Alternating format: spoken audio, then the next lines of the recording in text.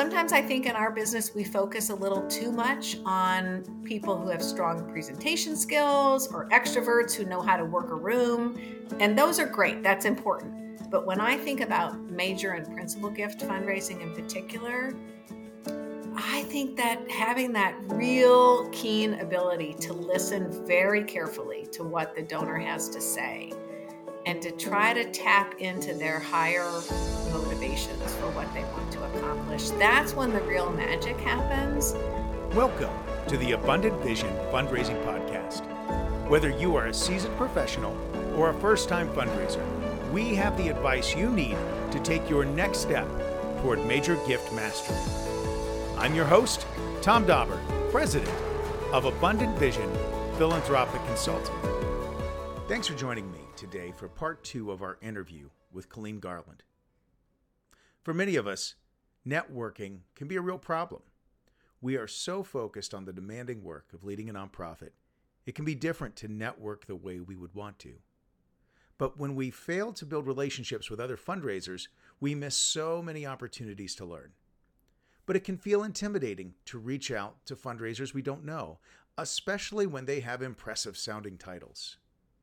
That's why I decided to do this podcast, to help the average fundraising professional have more access to some of the most experienced fundraisers in the business. If you are enjoying this podcast, please take a moment to follow it and give it a 5-star rating on your podcast provider. Such support makes a big difference in helping other nonprofit professionals find this resource.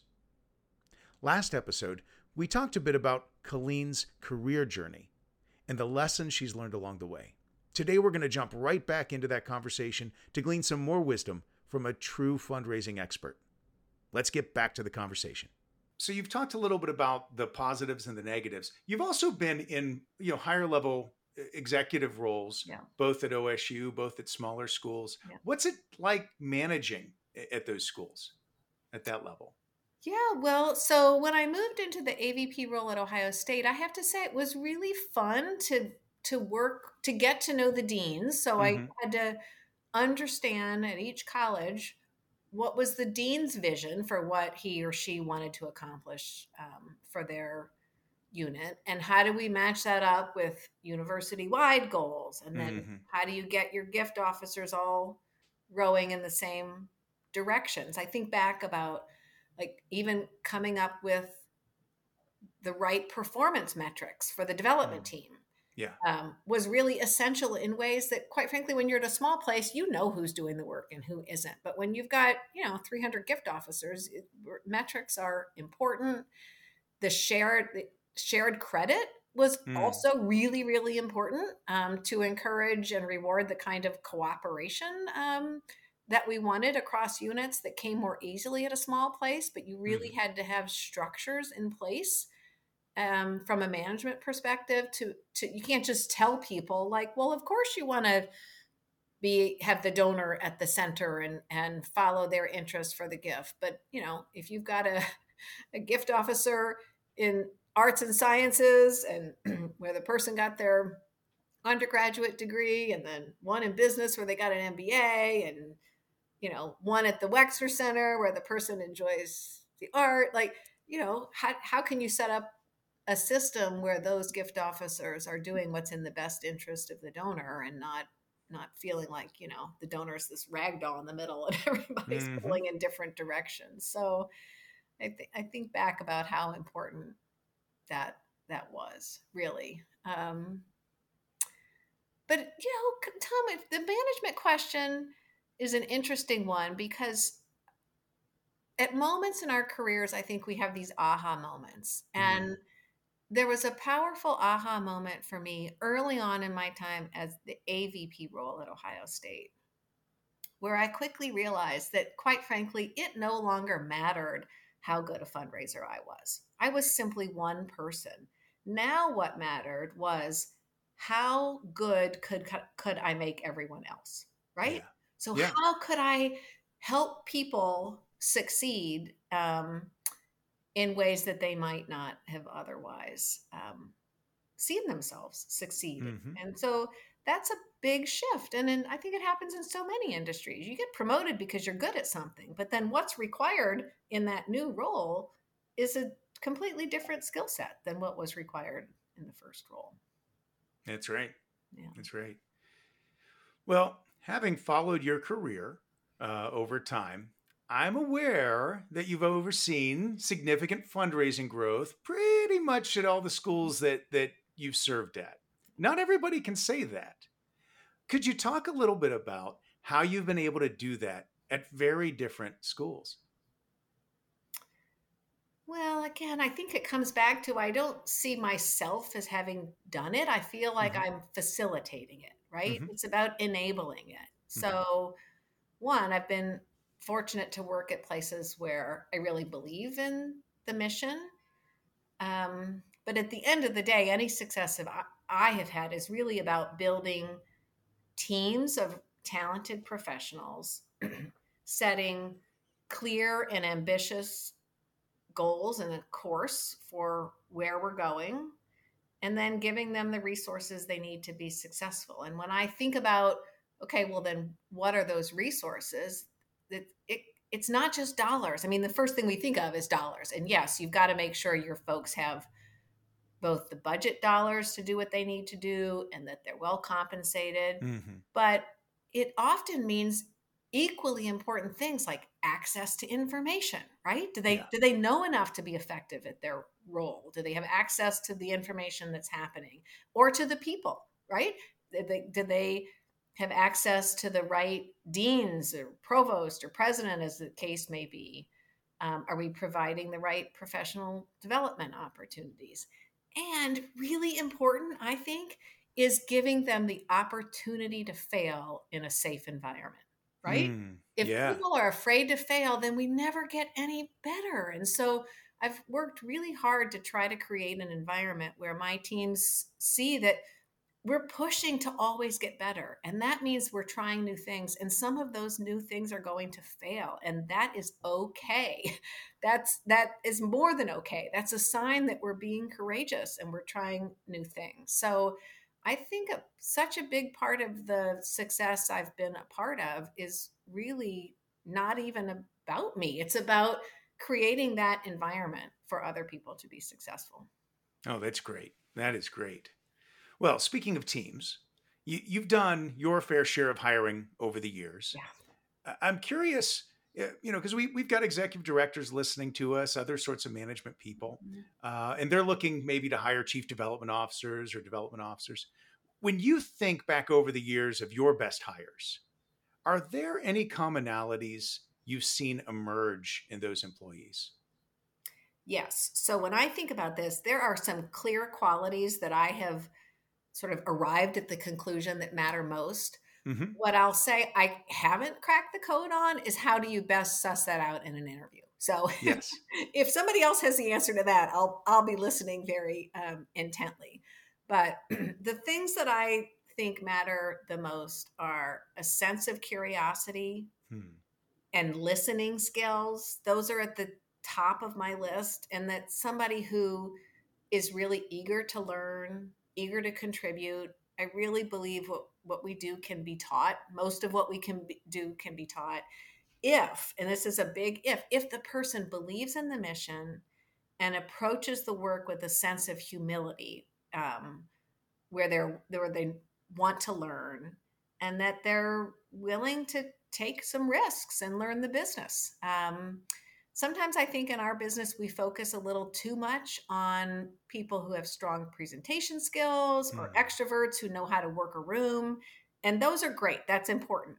But when I think about major and principal gift fundraising in particular, I think that having that real keen ability to listen very carefully to what the donor has to say and to try to tap into their higher motivations for what they want to accomplish, that's when the real magic happens.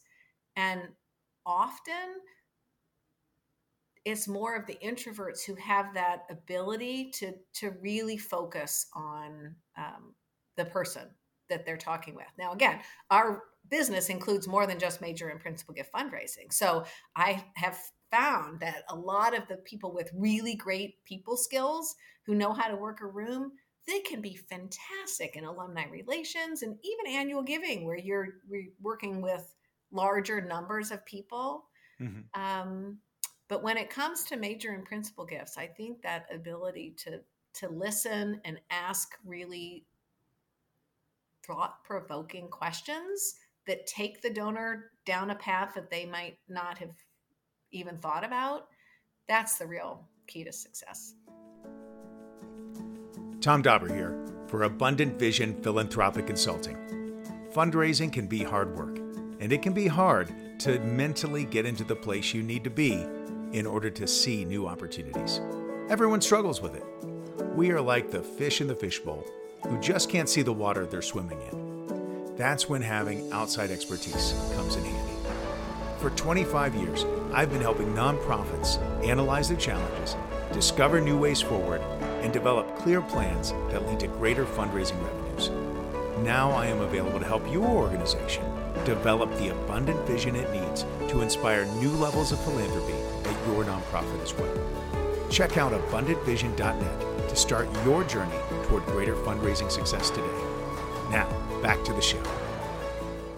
Well, you've been fundraising for quite some time, Colleen. I would love to hear from you about the most meaningful gift that you've ever closed. What made it meaningful, and what steps were involved in closing it? Tom, that's an impossible question. That's like asking me to name my favorite child. I know to be helpful to this conversation, I need to give you some specific examples. But I just want to say that on any given day, if you ask me who was my favorite, I would give you a different answer. So I understand. I think the gifts that stand out to me are the ones where the donor really stretched to make the largest gift of his or her lifetime, because they believe so strongly in the cause, and they stretch. And quite frankly, it's those where the gift brought as much joy to the donor as it brought to the institution.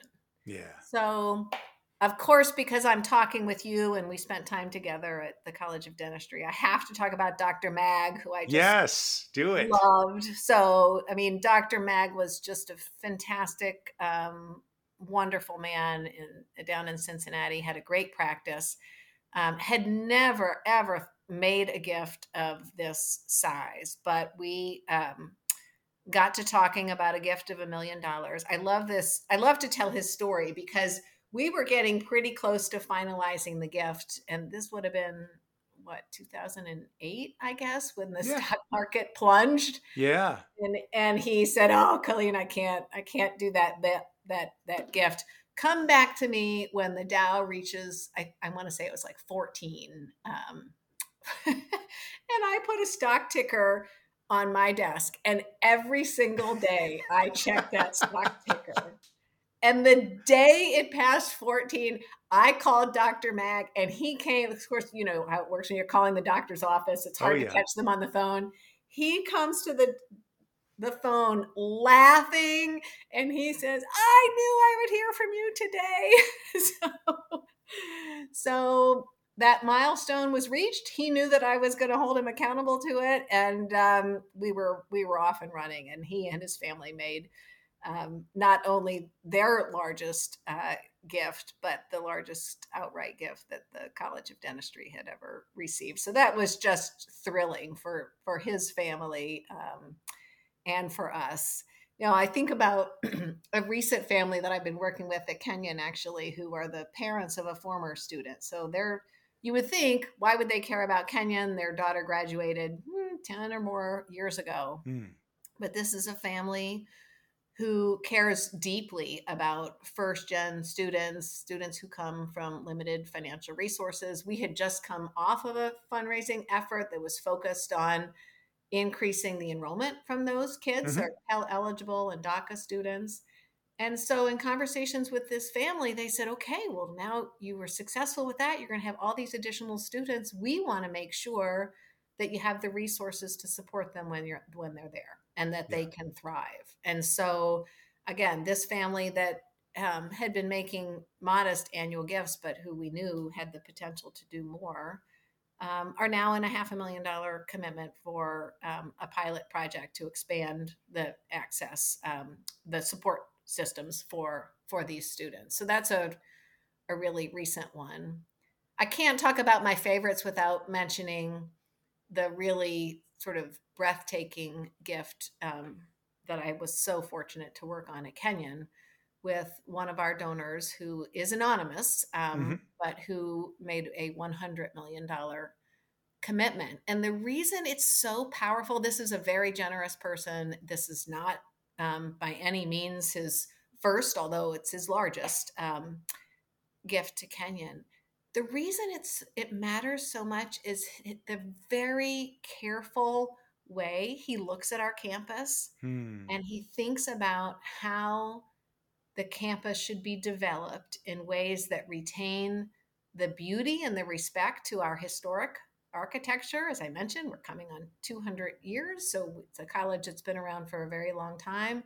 We're on the top of a hill with beautiful surroundings. He cares very deeply about how do we preserve the views, but yet he also wants to understand how do we grow in ways that meet the needs of current students and current enrollment goals.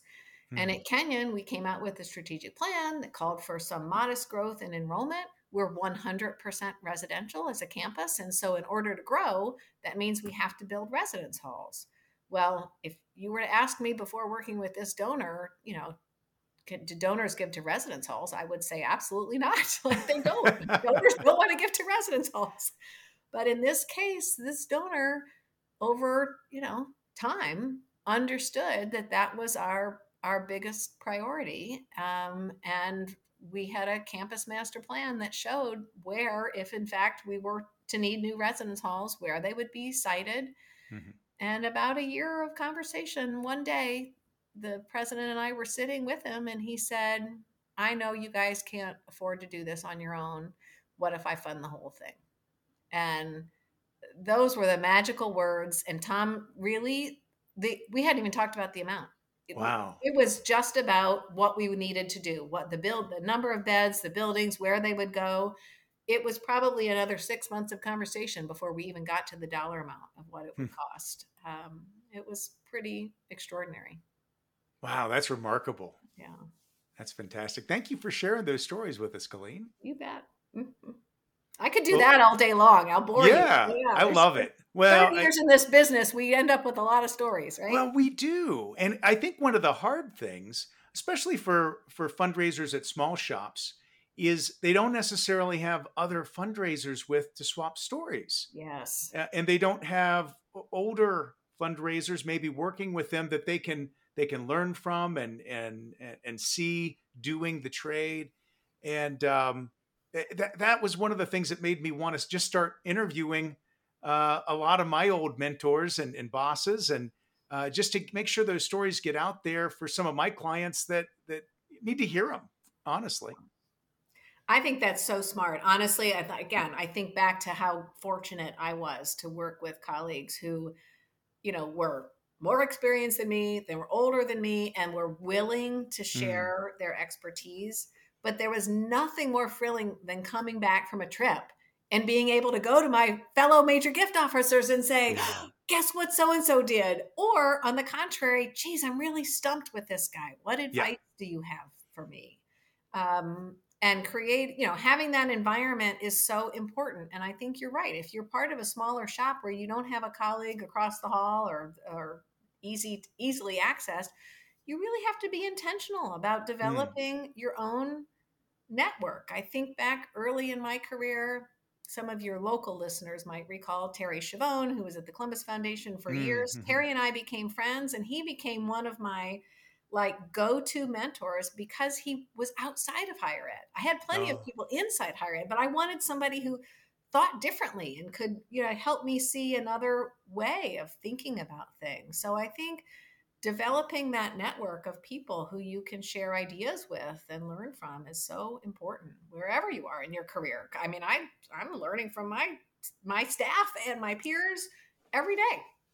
Yeah, yeah, that's right. I remember when you moved us over to 660 Ackerman Road for a time Yep. while we waited on better facilities over there at the dental school. And, Mike Hube was right next to Steve Tumblin's, who was doing corporate. And I just learned so much from him in corporate fundraising. And that ended up, really impacting both my career at dentistry, but really at pharmacy, where there was just a whole load of corporate work to be done. But I may not have ever gotten to know Steve, had it not been for you moving us over there.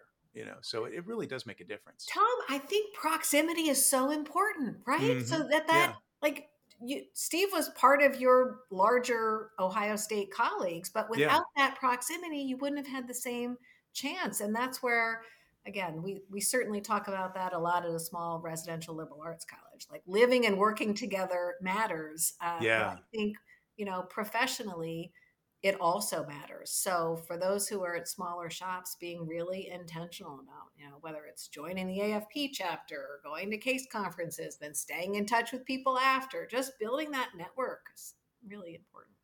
That's for sure. Well, you've already shared some advice, but I'm wondering, do you have any other advice for inexperienced fundraisers, whether they're development officers or executive directors, who are looking to develop some level of mastery in soliciting major gifts? Well, I think my advice doesn't matter if you're inexperienced or experienced, like never stop learning. Mm-hmm. I really feel like I am still learning every single day.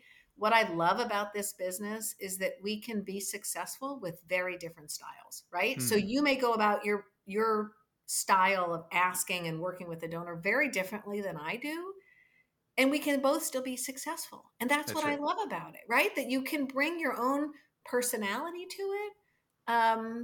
But there are some sort of best practices, some systems that I think are essential. So I still, to this day, if I go to a conference, I might pick up one tiny thing. Often it's something I already knew and then just forgotten about, right? That it's Mm. essential.